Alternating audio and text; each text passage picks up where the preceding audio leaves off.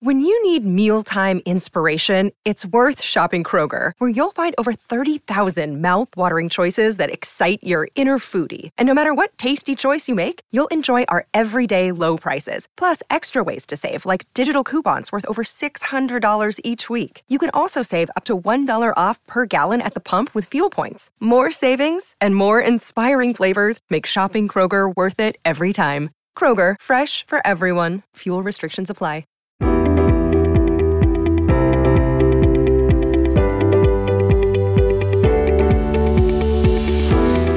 Today, I'll be talking with Megan Tantillo. Megan is a nurse health coach and founder of Holistic Health Code, an online health coaching practice for women and families. Megan helps women set and achieve health goals, navigate the health system, and get the most out of their health care. She's also finishing up her final semester for her Doctorate of Nursing Practice degree, which she's very excited about. In today's episode, we talk about preconception planning and things to think about when you decide you want to have a baby, or even your second, third, or fourth baby. Megan is someone that helped and coached me during a time in my life where I was having multiple miscarriages and issues with my cycles. Let's dive in.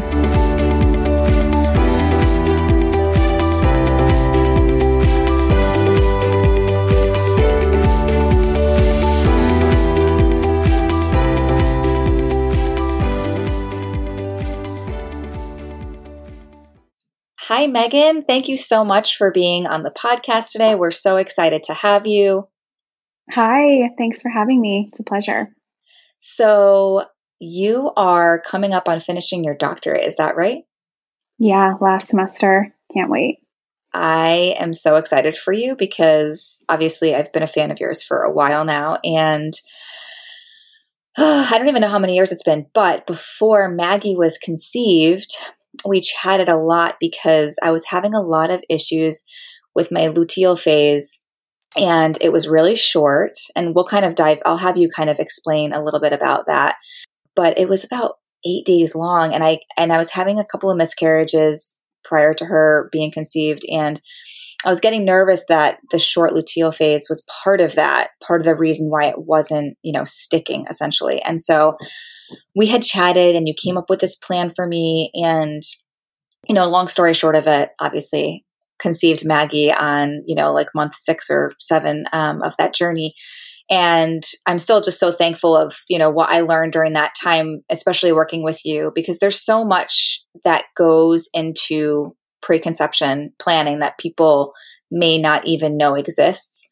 And I think it's really important to know before you decide to try to have children.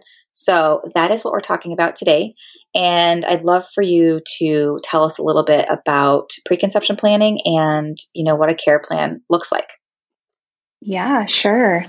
I am so happy to talk about this because, like you said, I feel like it's not something that a lot of people understand or have access to, but preconception care is so important for not only your first pregnancy, but your second or third, to really be sure that your health outcomes are as positive as they can be. So preconception care really refers to the healthcare that you receive before you start trying, again, whether that's the first or the second. And then more specifically, the process speaks to identifying your personal risk factors to your fertility and pregnancy outcome. So that can look like social, behavioral, environmental, or medical risk factors. And that's really what we do as nurse health coaches at Holistic Health Code, is try to meet you where you are and to identify your personal risk factors and do what we can to modify them, because many are modifiable, specifically nutrition and lifestyle.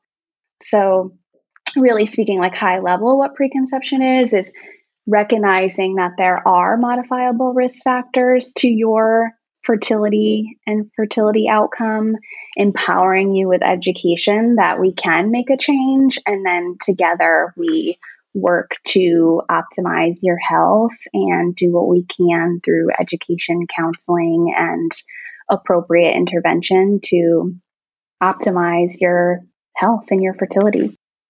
That is great. And I just wish that I knew about this even sooner than I did, because it's helpful to have that support, while you're going through all of this. And if you do have issues or you do have a miscarriage, sometimes that's something that you can't control. And sometimes it is, if you know enough about your cycle. And I actually wish I could just put in like a diagram right now so that people could have a vision of, day one when your menstruation starts, and, then your ovulatory phase, and then when you go into your luteal phase, and then eventually you go back into menstruation.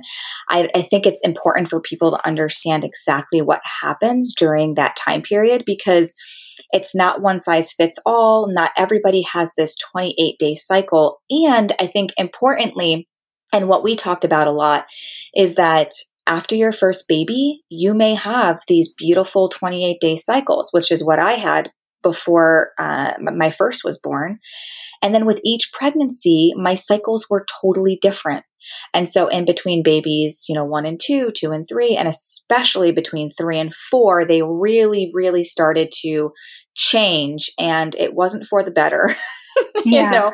And my cycles were, I think when we chatted, they were like 21 to 22 days long. And, Yeah. some women, they're 40, 45 days long, and so understanding exactly, how your body is functioning and how many days your cycle is, and trying to figure out where you're ovulating in between that cycle. And some women don't ovulate, 1 month to the next month, but if you can try to nail down when you're actually ovulating, obviously your chances of conceiving are going to be higher. And so maybe you could even walk us through, maybe even like from day 1 to day 28, kind of just talking about how women could figure out when they're ovulating. Sure. Yeah, I can do that. That's definitely like step 1 if you're trying to plan a pregnancy. Even if you're trying to prevent a pregnancy, it's important that you know when you're most fertile, especially, obviously, if you're not on birth control, you need to know when you're ovulating to, again, have a pregnancy or avoid one. But in order to track your ovulations, I typically will recommend clients just starting to track their periods. So day 1 of your period, so when you start to bleed, is day 1 of your cycle. And then from there, I try to have clients start to monitor their cervical mucus. So they'll start to recognize changes to their cervical mucus. And typically, like mid-cycle or a few days before you're suspected to ovulate, you'll notice that your cervical mucus will change in quality. So it will look more egg white, slippery. That's a pretty good indicator that you're about to ovulate or when you're going to be most fertile. Usually clients can get the information that they need from those 2 steps. So tracking their period and then monitoring cervical mucus, with the understanding that most clients will, or most women will, ovulate mid-cycle around day 14, 13, sometimes 12, or a few days later. If they don't have success with those 2 steps, I would recommend taking it a step further and using one or both of an ovulation predictor kit. So testing for luteinizing hormone, that's the hormone that will surge right before your ovulation. And then the other thing that you can do is track basal body temperature. So that's more of like a retrospective look back at your ovulation. So if you're tracking temperatures throughout your cycle, you'll notice that after ovulation, your temperature increases for a sustained period of time, usually a couple days. That's because once you ovulate, you release the egg, and the corpus luteum, the structure that's left behind, starts to produce progesterone. And then progesterone is actually the hormone that warms the body. So we can say, okay, I likely ovulated around, day 14. I noticed egg white mucus around day 12, 13, and then looking back at my cycle data that I've been tracking, I can confirm ovulation based on these few days of a temp increase, which is rather small, but I think that those are the steps that clients usually find success with to find out what their fertile window is. Yes. And a couple of things. I'm actually just jotting some things down as you're talking because I wanted to touch on a few of these. So progesterone. So when I was tracking, I had never tracked temperatures or my ovulation really before my 3 babies. And then with baby number 4, I had experienced quite a few issues, and I was tracking my temperature, and, your temperature, when it peaks for those few days after ovulation, if you do conceive, your temperature, which when I conceived those 3 times, 2 were miscarriages, and then the third time was Maggie, your temperature stays up. And this is why a lot of women take that extra progesterone, is to kind of support that pregnancy during that time. And I was using the progesterone. Was it drops? What was it that you had prescribed me? It was drops. I like the drops from Designs for Health, I believe, just because they're like super clean. Like there's nothing else really in the cream, but there's a few professional brands that I like if you wanted to try a different product. But I did like the serum. I called it a cream, but it was a serum. It's been so long now. I'm almost like forgetting what I had done. But that was one of the things I did to support the pregnancy the third time around. And yeah, I mean, it's just all so interesting to me. And cervical mucus is so underused, is the other thing I wanted to mention. And women, I don't know if they're like, oh, that's so weird, or I'm grossed out by it, or, what have you. But it is a very, like, once you look into it and actually learn about it and just concentrate on it, it's a very, very, very good and easy predictor of when you're ovulating. It's a helpful tool. I mean, it really, really is. Like, I recommend it way more than even the, those kits that you can get. And yeah, same. Yeah. And so I think, and women are like, well, I can't really tell the difference. But if you every single month check around, days, like I would say, like even early, like days 8 to like 20, because you don't know exactly when you're going to ovulate. But if you're checking your cervical mucus all the way throughout, you're going to definitely notice a significant difference right around that time. And I just feel like it's so, so helpful. I agree, especially because the luteinizing hormone kits, like if you use those exclusively, you're missing 2 to 3 days potentially of your most fertile time. So it's really an experiment. You have to use all of these, data points. It's kind of challenging, to be honest, like it's not easy to get pregnant. I know right before we started to record, we were talking about the stat of like 25%. If everything's lined up, you could potentially get pregnant. So it's like using the information that you have and trying to understand your unique cycle. That's why, I do what I do, because it's challenging to figure out on your own, especially if you're not familiar with some of these changes with your body. Right.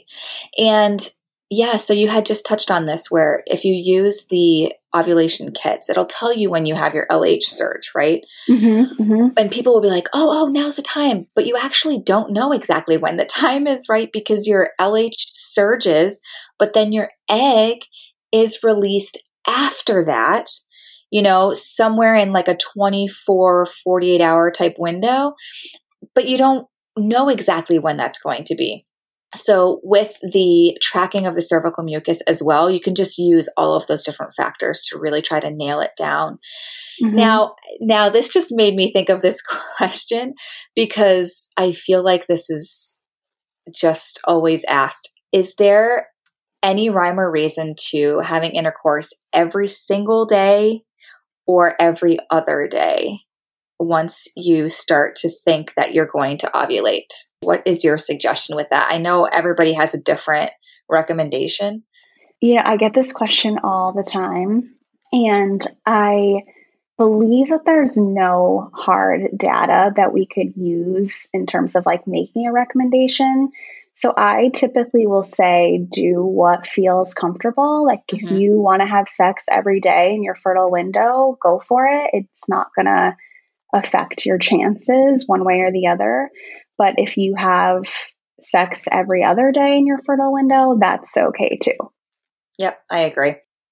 I think it's whatever, you also don't want this to be a chore, right? Yeah, and it can get like that when you're right. like checking basal body temperature Oh and my trying gosh, intercourse. yes. It's like, Wait, let me check my chart, it just becomes like this whole to do, and it's, Oh yeah. And I think stress and anxiety play a huge, huge role into this, especially if you're, someone, I mean, I know it did for me when I was having miscarriages, and I'm like, when you're stressed out, your body doesn't know how to relax, and it's subconsciously, it's not going to want to sustain a pregnancy or, create a pregnancy, because they're like, we're in a high stress situation, and I don't want to bring a baby into this until, you're more relaxed and more calm and more able to just be ready for this. I mean, biologically, that's true too. Yeah, Sorry, exactly. Sorry to interrupt you, because you exactly. said like subconsciously, but truly your body biologically won't want to have a pregnancy because of that.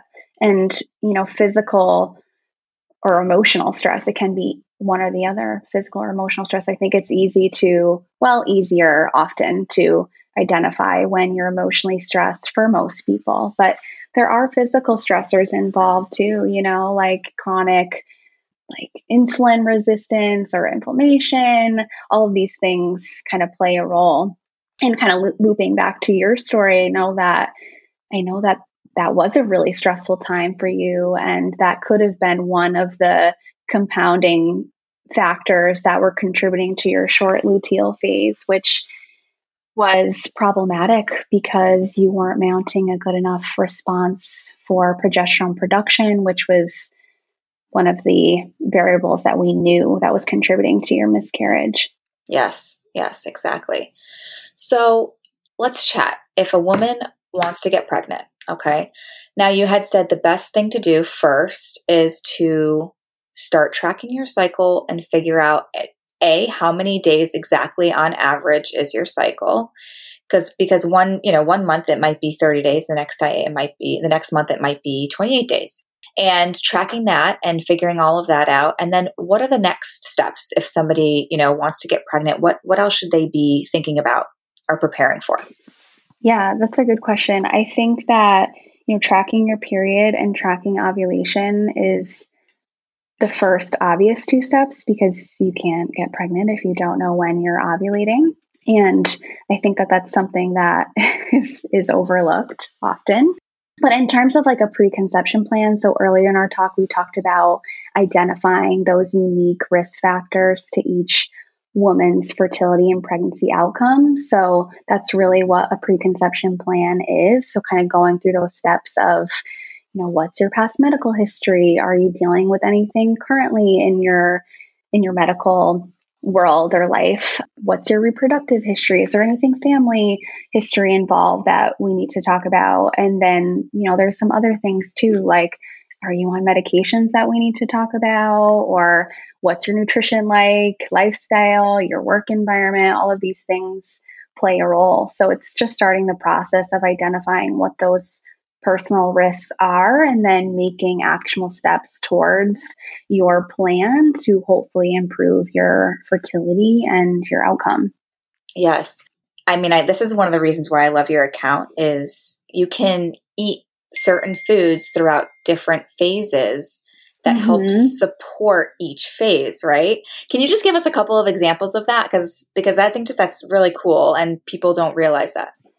I love that you want to talk about this, because when I was thinking about our talk yesterday or the day before, I was like, it's both of these things I wanted to talk about cycle syncing, but it's so important in the context of preconception care too, because when you start to think about, I want to get pregnant, you start to take a closer look at your cycle. And then for a lot of women, they start to realize that there's some irregularities with their cycle, or maybe it's longer or shorter some months or cycles. And then maybe they have anovulatory cycles or missed ovulations. So really tuning into your cycle and making changes in terms of diet and lifestyle, how you're moving, how you're sleeping and living can really make a difference with your hormone health.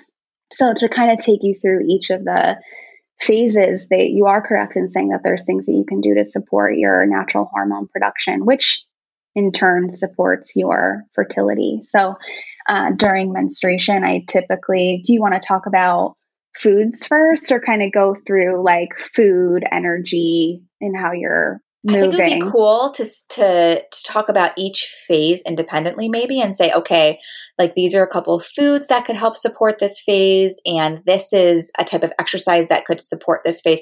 Because you know what too is when I was doing Orange Theory, which for those of you that are listening that are not familiar, it's a pretty intense workout.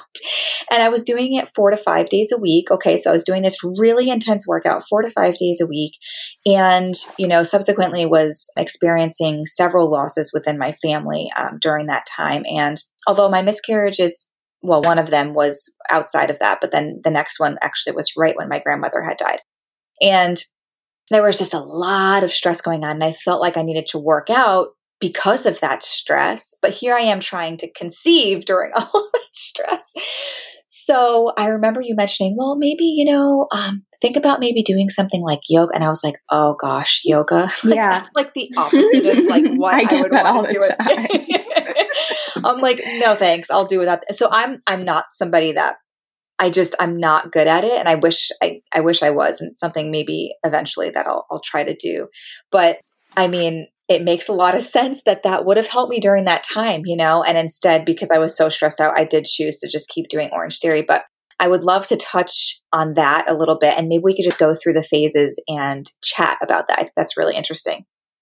Yeah, sure. So I am always like, whenever clients are struggling to get pregnant or maintain a pregnancy and we talk about exercise, I mean, the recommendation is to do what you've always done. And if Orange Theory is what you've been doing and you've been benefiting, then certainly move forward with it. But I feel like I'm always the bad guy to say like, well, maybe we should try some lower intensity exercise that's more restorative, because remember, exercise is a physical stress on the body. Like whether it feels great or not, it certainly can play a role, or does play a role rather, in our hormone production.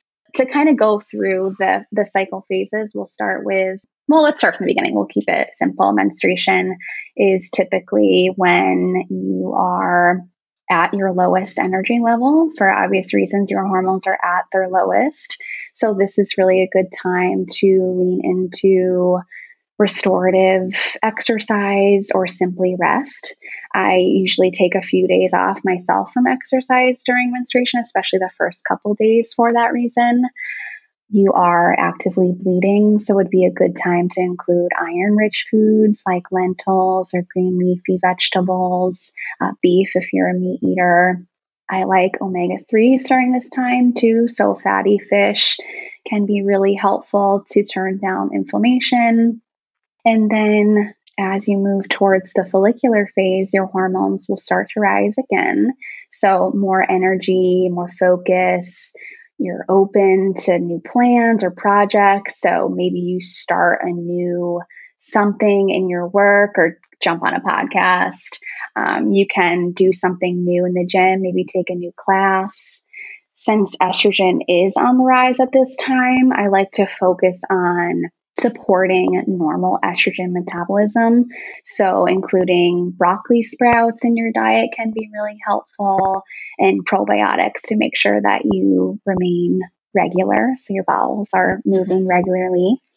And then mid-cycle ovulation is when you would benefit most from a class like Orange Theory. So your energy is peaked, your mental clarity is peaked, you're confident, you want to communicate and socialize with people. So another class would be great at this time, or something high intensity would be great. For food wise, I usually will recommend foods or supplements that can support a strong ovulation. So this is kind of tying back to your care plan. That's really what we did in terms of like your dietary recommendations and your supplement recommendations. We started you on vitamin C because we know that can support progesterone production. We did start the topical progesterone at that time, but I think did we start Vitex with you? I think we might have. Yeah. Okay, yeah. So Vitex can be great. And then luteal phase is when well, it's the phase that we all know and love when you're prone to PMS and stress. So I like to recommend more lower intensity exercise during luteal phase. So something like walking or Pilates or yoga.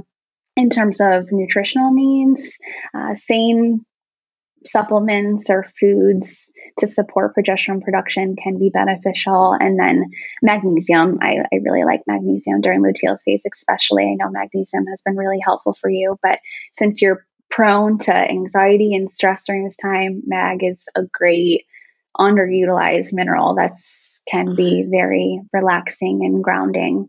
Yes. Can also help with cramping too if you have menstrual cramps during your period. And then we're kind of back in the beginning. But people or women that menstruate, or people that menstruate, I should say, that really lean into these practices of cycle syncing, I find they have much more success in their goals. They feel more in control of their body. They're able to lean into their like genius periods, if you know what I mean. Like, yeah. It's almost like working with your body versus against it. I totally agree with You're you. Like, yes.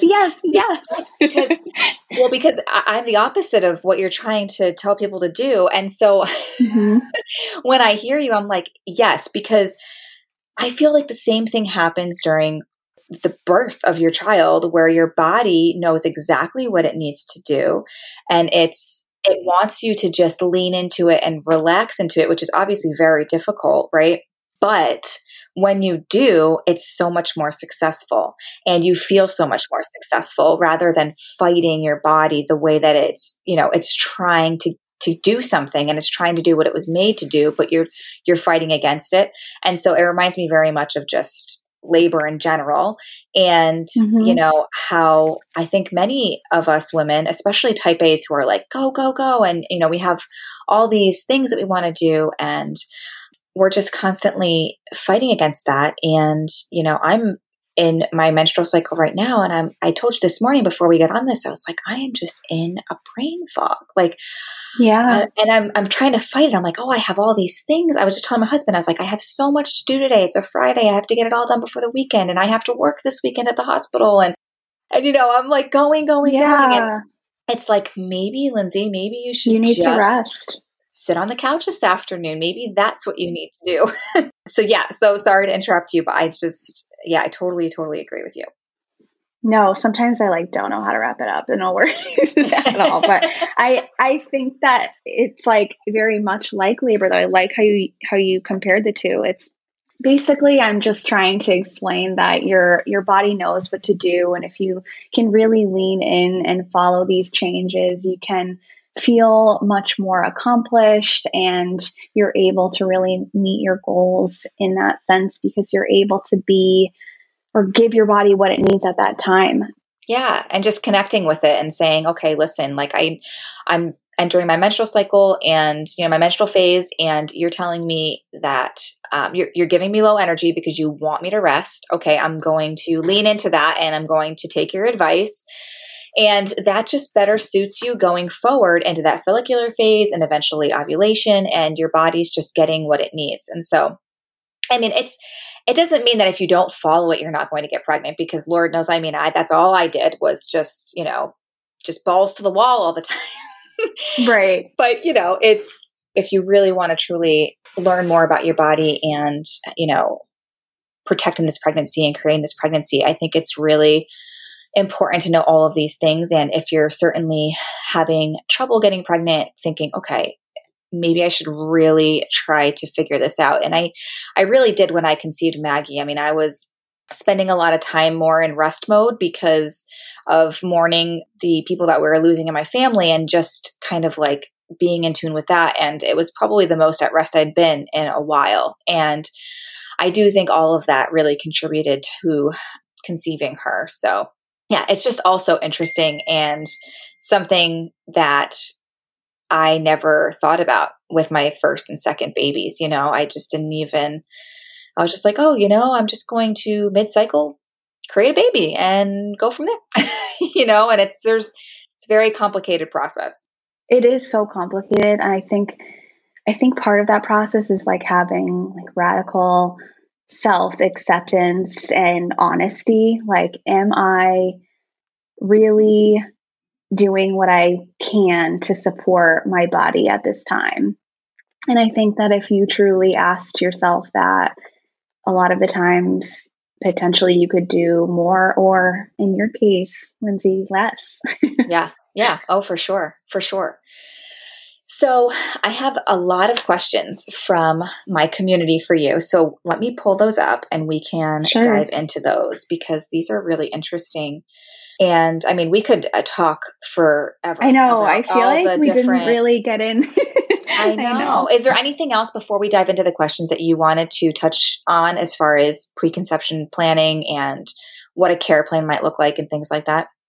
I think we can just briefly touch on the care plans, if that would be okay. Yeah, absolutely. I think that can be helpful for your listeners, because we talked earlier, like, what exactly is preconception care? Like, what are the things that I can make a change? And for my practice, what we focus on are the modifiable risk factors we talked about a few times. So diet, lifestyle, the obvious ones like drinking, smoking.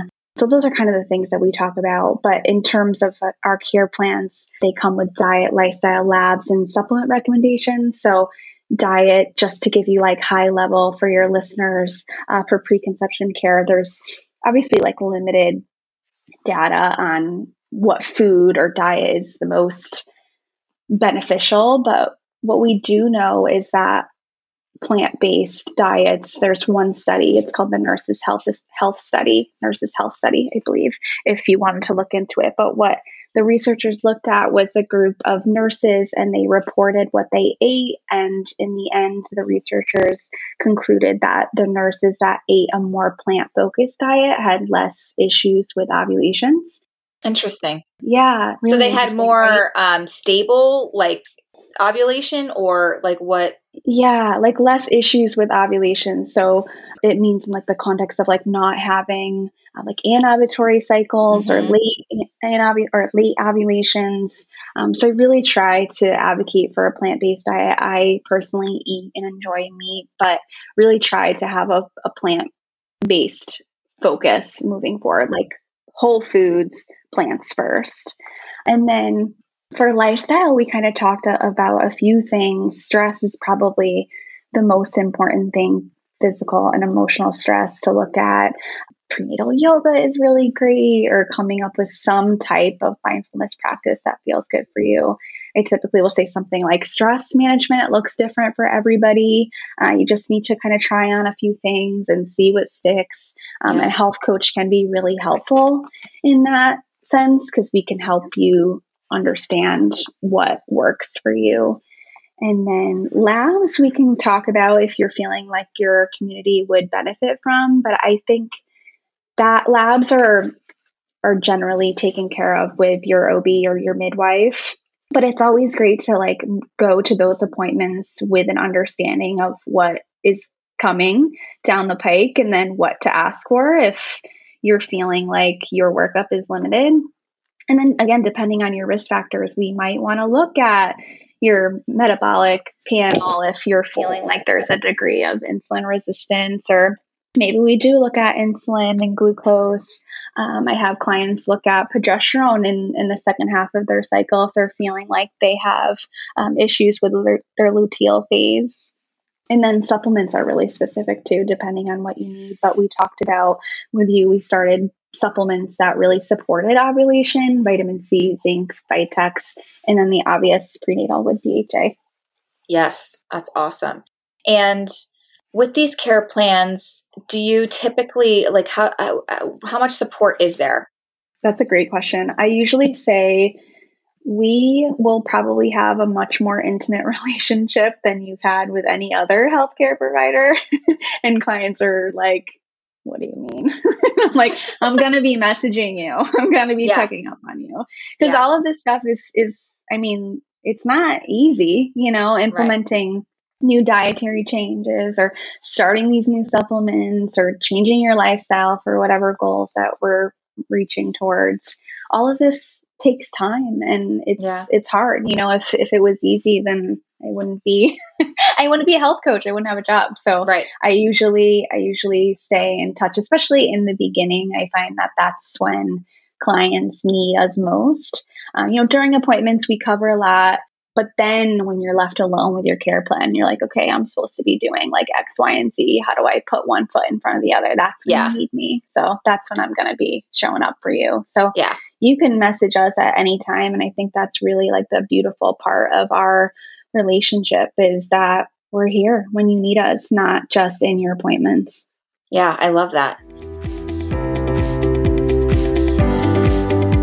All right, first question is, and we touched base on this a little bit, but I'm going to still ask you this. What's the best ovulation kit and do they work?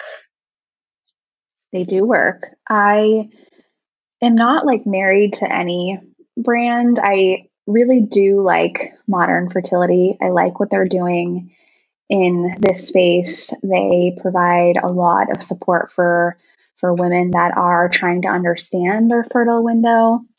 I like that they are inclusive and they provide a lot of free education online. So I'd like to advocate for Modern Fertility.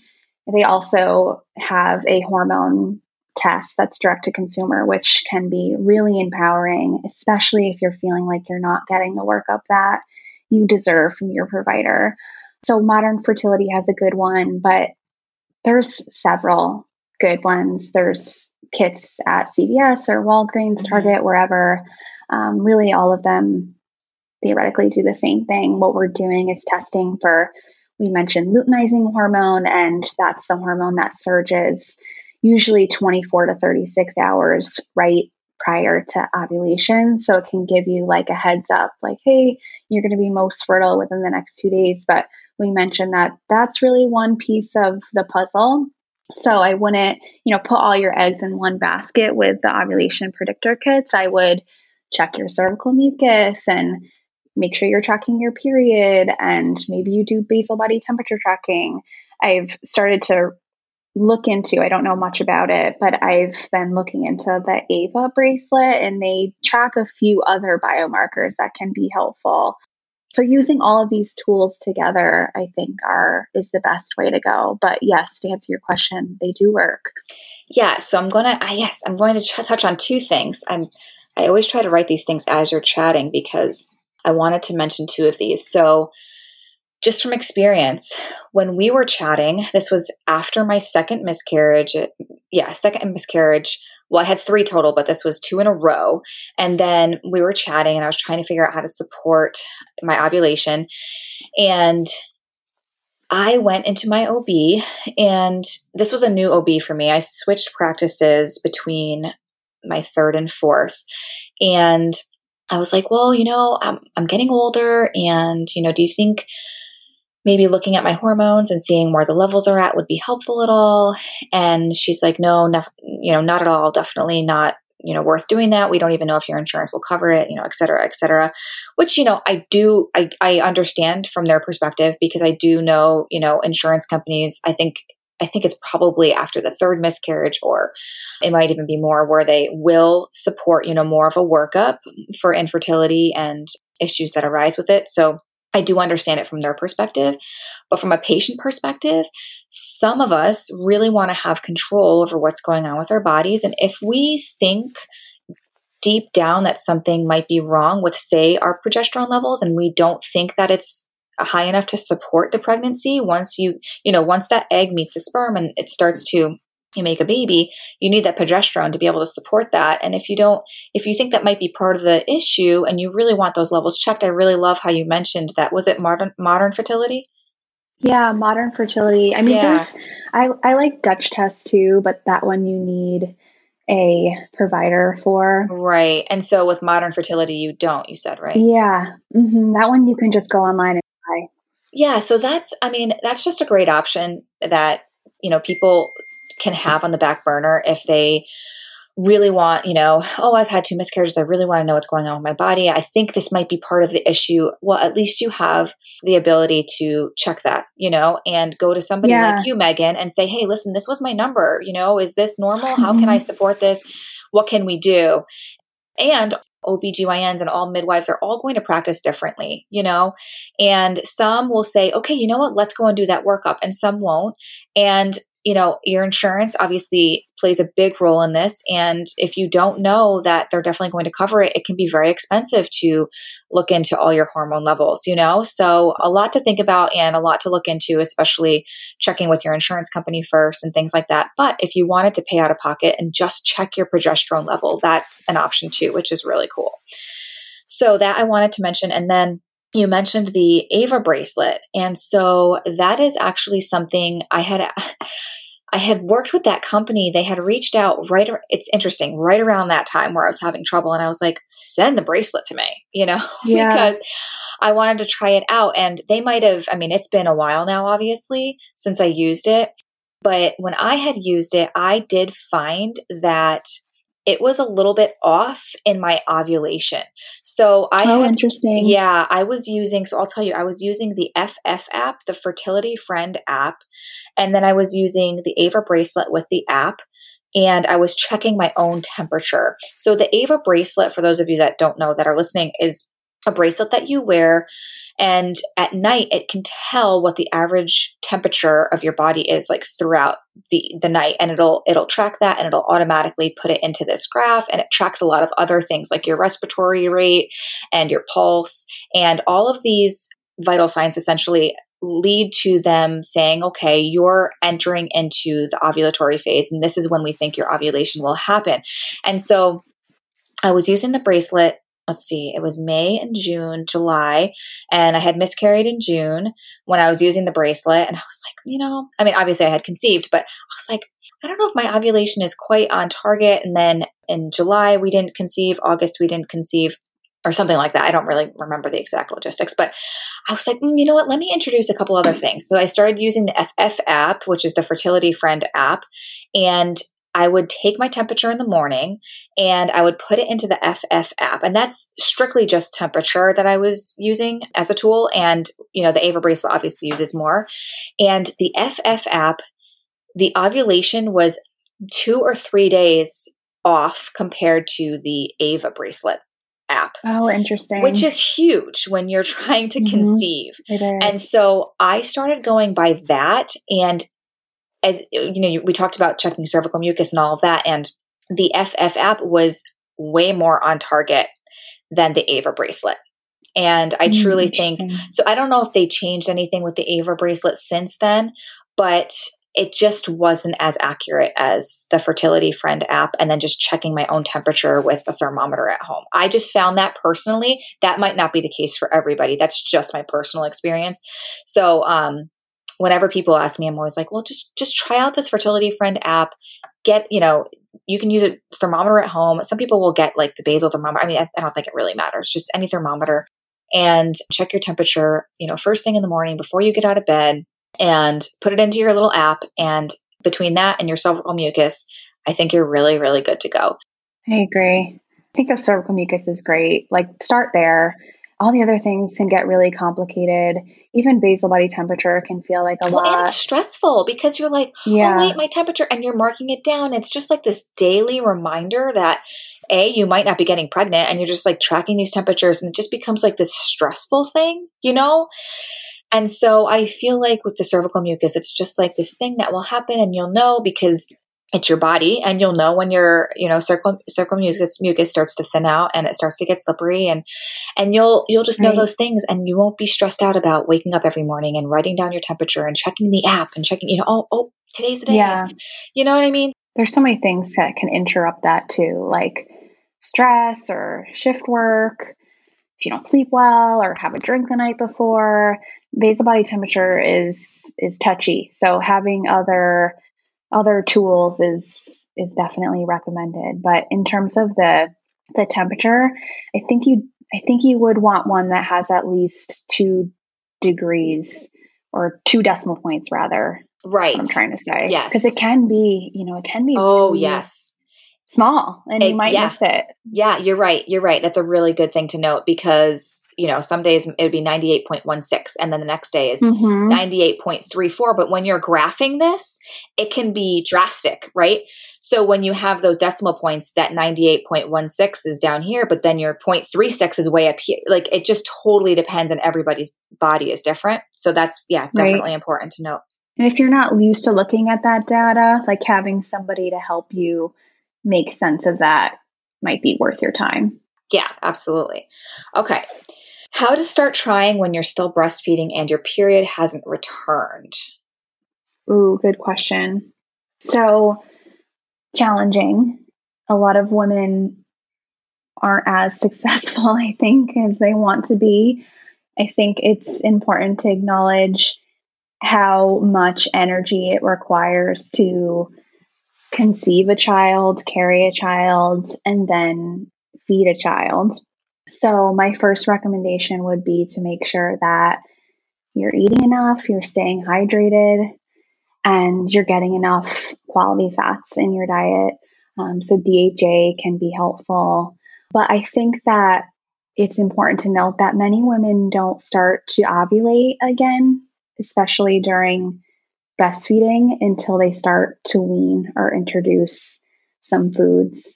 So later in their kind of fertility journey, whether it's, 1 year out or even, I don't know how long it took you to start ovulating again. I think if my memory serves me, it was only a few months, but everybody's different.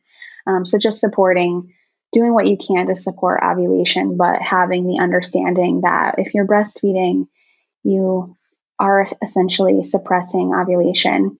Right.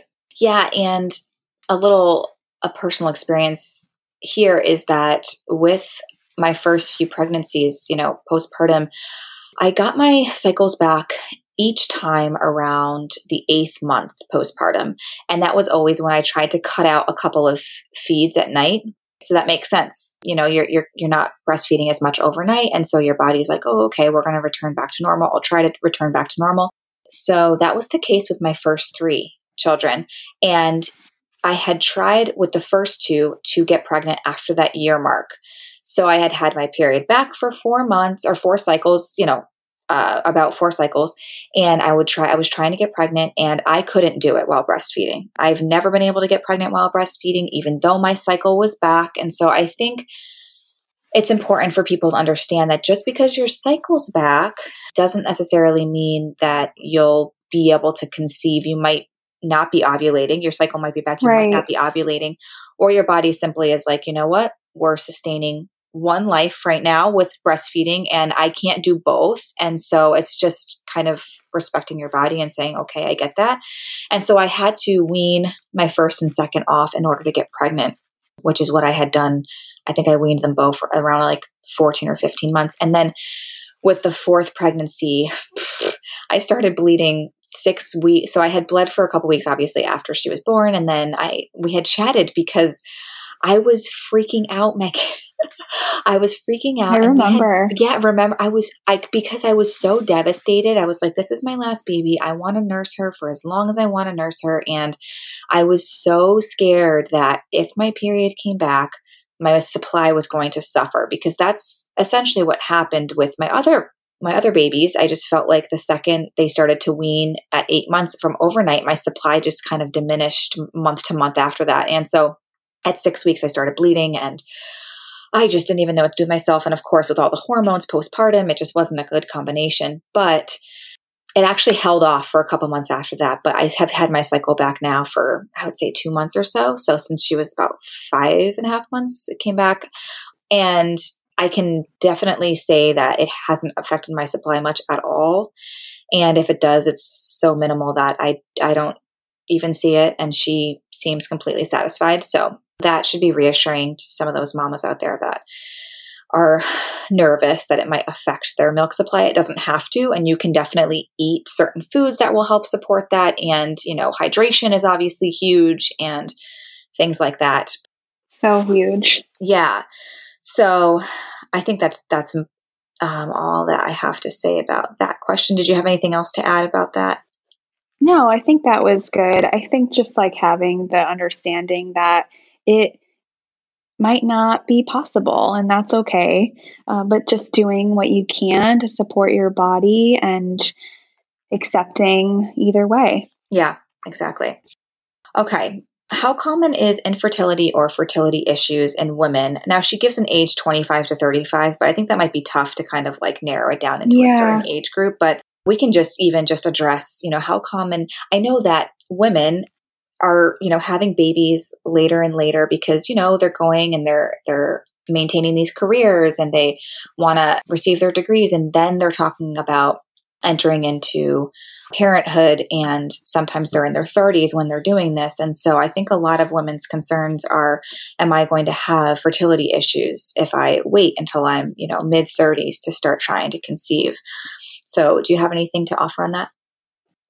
Yeah, I mean, I think that it's important to acknowledge that age is the number one risk factor for fertility. So we know that we're born with our eggs and our eggs age with us. So to say that, age doesn't matter would be a miss. But we know that women are having children later in life now because of the reasons that you mentioned, at least in part, having to do with careers and professional lives. And women that have children later in life actually do better with the physical and emotional things that come up with motherhood. They're able to cope better and more or less respond to the demands of pregnancy and parenting better than someone earlier in life would.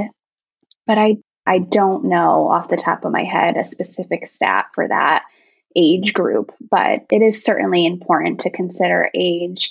I'm 31 this year, and I am in that age group of, am I getting older? But I chose my education, and that's not the choice that everybody makes, but there's still time. I think that that's a big part of what I do too, is trying to educate that just because you're in your 30s or even 35, 36, 37, women are having children in their 40s, so just trying to educate that, your risk certainly does increase as you age, but that doesn't mean that it's impossible or dangerous to have a child after 35. Yes, exactly. All right. Next question here. Can birth control distort hormones long term? I know this is a really big question because, myself, I was on birth control, in my younger years until I decided to come off of them and have my first baby. And so, some people that have been on it for 5-10 years, their concern is, well, is this going to affect me later on after that? That's a great question. So birth control doesn't affect your body's innate ability to create hormones, but what it does is, especially speaking to oral contraception, so the pill, for instance, what we're doing is supplying the body exogenous hormones over time. So we're more or less taking over that innate hormone production and delivering hormones at a steady state. So you're not necessarily cycling and you're not ovulating. But I think what happens with hormonal contraception is that women go on it not necessarily to prevent a pregnancy, but for cycle control. So if they have issues with their period, if they have heavy menses or headaches or what have you, there's a list of symptoms that women really struggle with month to month. But when they're ready to conceive and they stop taking the birth control pill, those same symptoms or imbalances are still present. And then it's been, so many years since we've been really in tune with that natural rhythm. And it can be challenging to uncover what was going on to begin with. Right. But that's not to say that hormones, or birth control, rather, there's no free lunch. Like there's definitely risks involved with birth control, specifically speaking to like clotting risk and stroke risk and things of that nature, especially if you're having or smoking or have other risky behaviors. Certainly something to consider when selecting a birth control. But long-term health sequelae is not something that you should be worried about. Right. Yeah, exactly. Is caffeine okay when trying to conceive? And if it is, what is the magical number for that? Or is there one? Is there a magical number? I think with caffeine's tough. Like some people, and this really gets down to like the nitty gritty of speaking to like your genetic makeup. So some people can metabolize caffeine readily and easily, and it's not as potent, we'll say, to their systems. But I know for me, like I ended up doing genetic testing so many years ago for other reasons, but I come to find out that I am a slow metabolizer of caffeine, and it can be more problematic for me. So it makes me anxious. It keeps me up at night, and I, really struggle being on caffeine. Caffeine can also potentially raise cortisol, and it could potentially raise estrogen. So it really is all of these recommendations. I know this sounds like vanilla advice, but all of these recommendations are very patient specific, and you really should work with somebody to try to understand like what, is going to work for your system. But generally speaking, I think that 1 cup of coffee a day is okay, especially if you were drinking it before. But, if you weren't drinking coffee before, during pregnancy isn't the time to like take up caffeine. Definitely not. Definitely not. Yeah. But yeah, I totally agree with that. And I mean, when I was pregnant, the last thing I wanted was caffeine. So, I mean, well, that's the not other caffeine thing in general, but coffee in general. I mean, the taste of it, the smell of it, all of it. I was like, if you don't get that away from me, I'm going to like throw up. I mean, I just couldn't even tolerate it. I mean, while I was trying to conceive, I was drinking it. But yeah, I mean, the second I got pregnant, I mean, you might just be one of those people that looks at it and says, no, thank you. Or, no, thank you until, week 20 when you start to be like, okay, I can tolerate that. Or maybe even a cup of tea, might be something that you switch over to instead of coffee, but definitely not something to kind of like take up the second you get pregnant, you're like tired. No, I'm going to, start, because caffeine really does, if you're not used to it, I mean, it makes you feel very anxious and your heart rate can go up. Yeah. And not really great to start while you're pregnant. That's not an untypical response to caffeine, especially during early pregnancy. I see that all the time. Clients are just like, ew, get this away from me. I can't even think about drinking a cup of coffee. The taste, but there's other people that really like it. Yeah. Yeah. It's such a weird phenomenon. Okay. How early do I need to start my prenatals if I want to conceive? I would ideally 6 months would be great, even a year. So addressing any type of deficiencies that you have is important, and prenatals can certainly help to tank you up before you conceive. So I would say short answer, 6 months. Mm-hmm. Yeah. And then just making sure that you're getting a good one that meets all of those requirements. Mm-hmm. Folate is an obvious one, at least 400 micrograms. DHA is important, which typically doesn't come with prenatal. So making sure that if it's not within your pack to get DHA separate, vitamin D, choline, all of these are really important for not only you, but for your future child. Yes. All right, here we go. I have hypothyroidism. I am concerned I may have trouble conceiving. Any tips or advice? And obviously this is a kind of something you touched on when you said, everybody's going to have a different plan, right? And a different course. And obviously in this person's case, making sure that your hypothyroidism is controlled well and your numbers are where they need to be before starting to conceive is probably important. But anything else you can offer for her? Yeah, definitely. I think that thyroid is something that it comes up a lot in my practice. And I think in part because we don't necessarily agree on reference ranges, to be completely honest, for what's considered optimal for thyroid function. So if you're hypothyroid, for instance, I typically will describe it as your metabolic rate, your thermostat is just turned down. And this can really show up in your period and affect your ovulations. So making sure that your thyroid is in a good spot, like you said, it's managed well, is really foundational for a preconception plan. So advocating for a full thyroid panel, especially in the beginning, especially if you have a history, I think that's so important. I can say I've seen more and more that TSH, TSH is one of those labs that, depending on who you talk to, can be normal in, 5.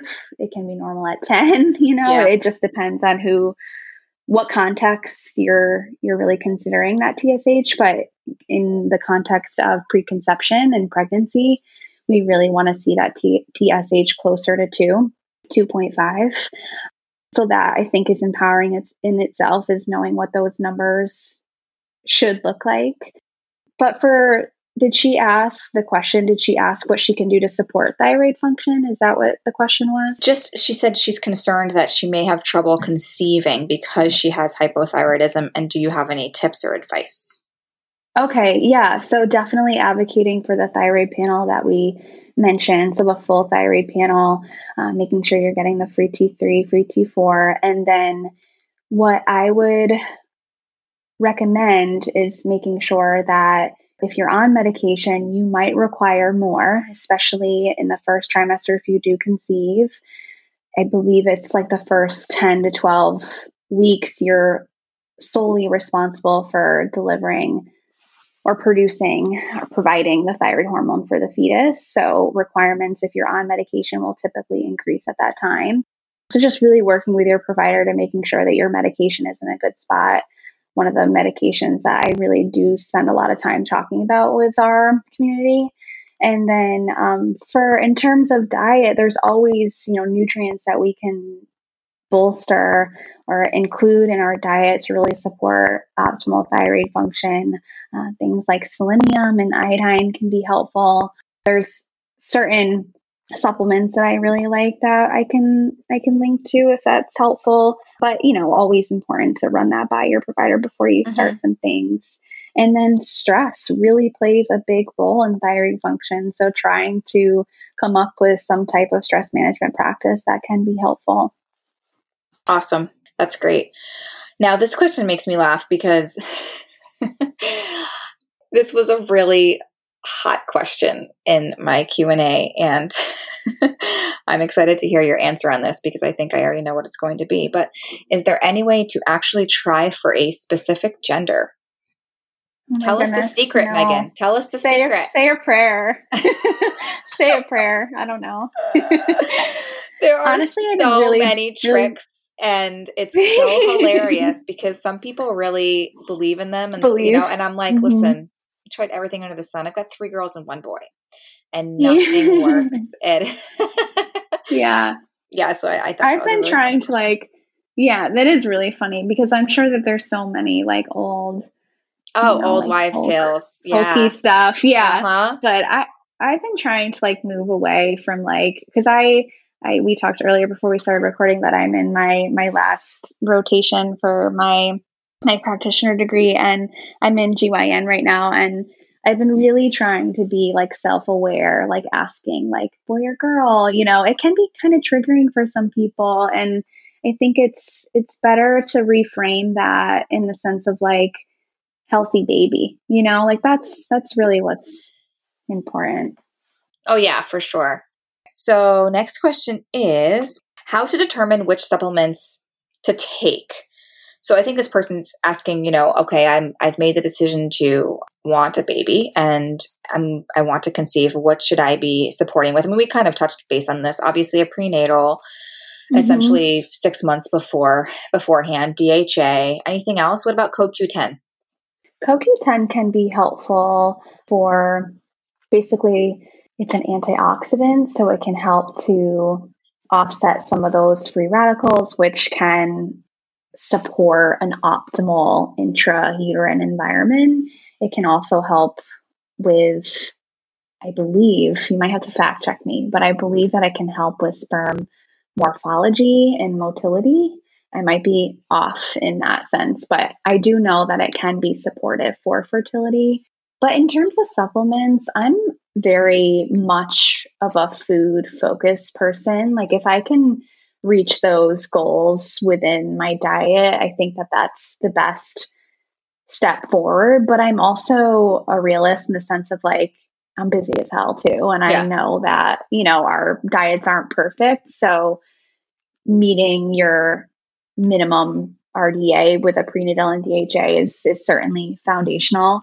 I think that probiotics are really helpful, especially during pregnancy. We see that women that take probiotics during pregnancy, we see that they have children that are less likely to have allergic sequelae. So like asthma, atopic dermatitis, eczema, we see, decreased in the group that women that they take the probiotics. So I always recommend probiotics too, especially if there are ongoing, gut issues or vaginal flora issues. Probiotics can be really helpful, especially if you do conceive in the later stages of your pregnancy in the third trimester. I like to start talking about probiotics in the sense of like preparing the vaginal flora for that seeding process. That's really when your baby's going to start developing, their immune system, that first seeding process of going actually through the vaginal canal and picking up vaginal bacteria. So probiotics is probably another foundational one. Vitamin D is really important. So depending on what your prenatal offers, it's important to check that. What else? What do you think? I think that's like a good I think that's baseline for people. Yeah. And then work with somebody. Like if you're really interested in supplements, like work with somebody that works with supplements. You can certainly ask your OB or your PCP, but I think it's important to understand like the context. Like they don't work with supplements, so they, might not know as much. So a health coach or even nursing tends to know more. Or naturopathic doctor knows more about supplements. So just inquire. Yeah. I think that's great.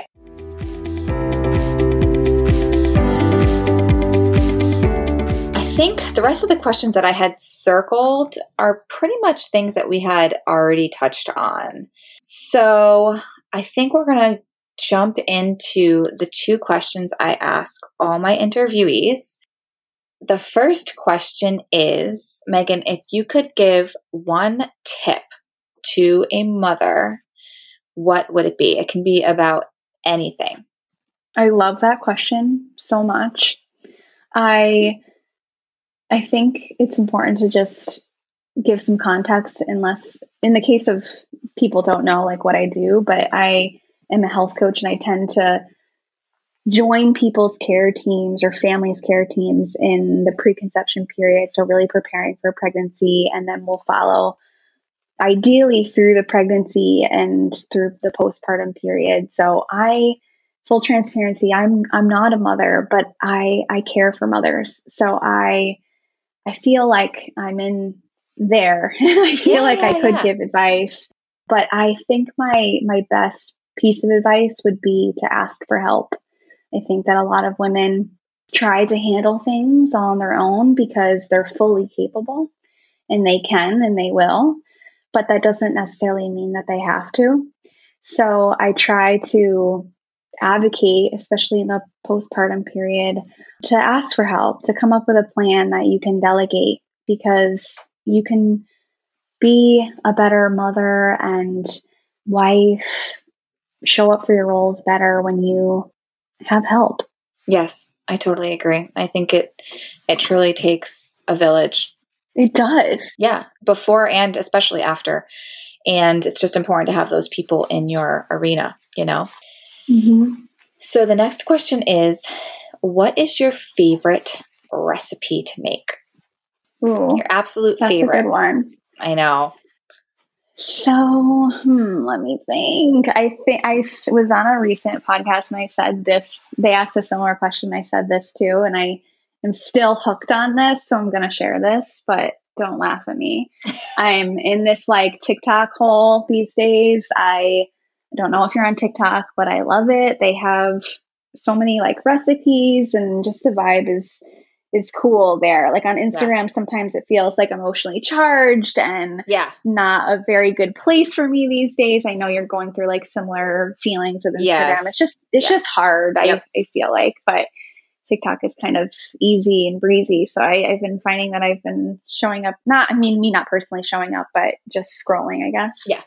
But anyways, the recipe that I really like, I don't know if you've caught this on Reels or whatever, but you can make these like wraps with like a huge like burrito wrap, and you can cut it in half, but only halfway. So you kind of fill it with all your things and then you fold it on top of each other, and then you can like pan or like do like a panini press on top. And I've just been like being whatever's in my fridge, I just throw in it, and I just be so creative and make these like cool little press wraps that I'm like super into, and I'm probably going to eat them until I'm sick of them.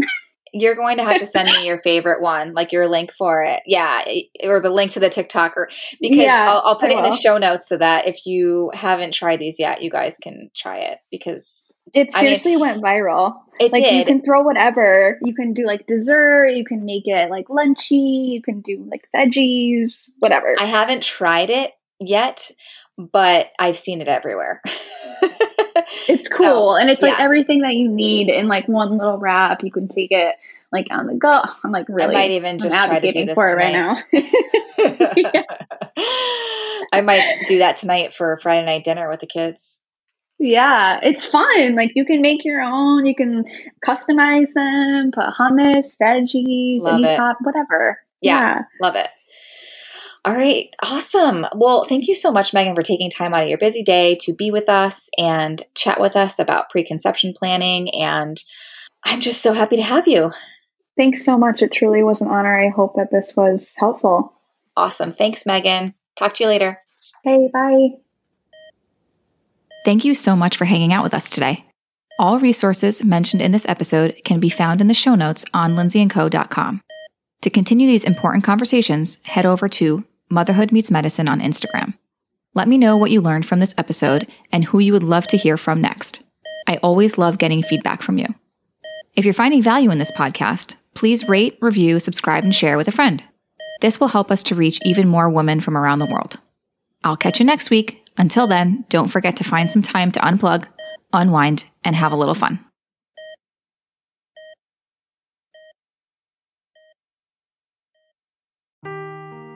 Seeking the truth never gets old. Introducing June's Journey, the free-to-play mobile game that will immerse you in a thrilling murder mystery. Join June Parker as she uncovers hidden objects and clues to solve her sister's death in a beautifully illustrated world set in the Roaring '20s. With new chapters added every week, the excitement never ends. Download June's Journey now on your Android or iOS device, or play on PC through Facebook Games.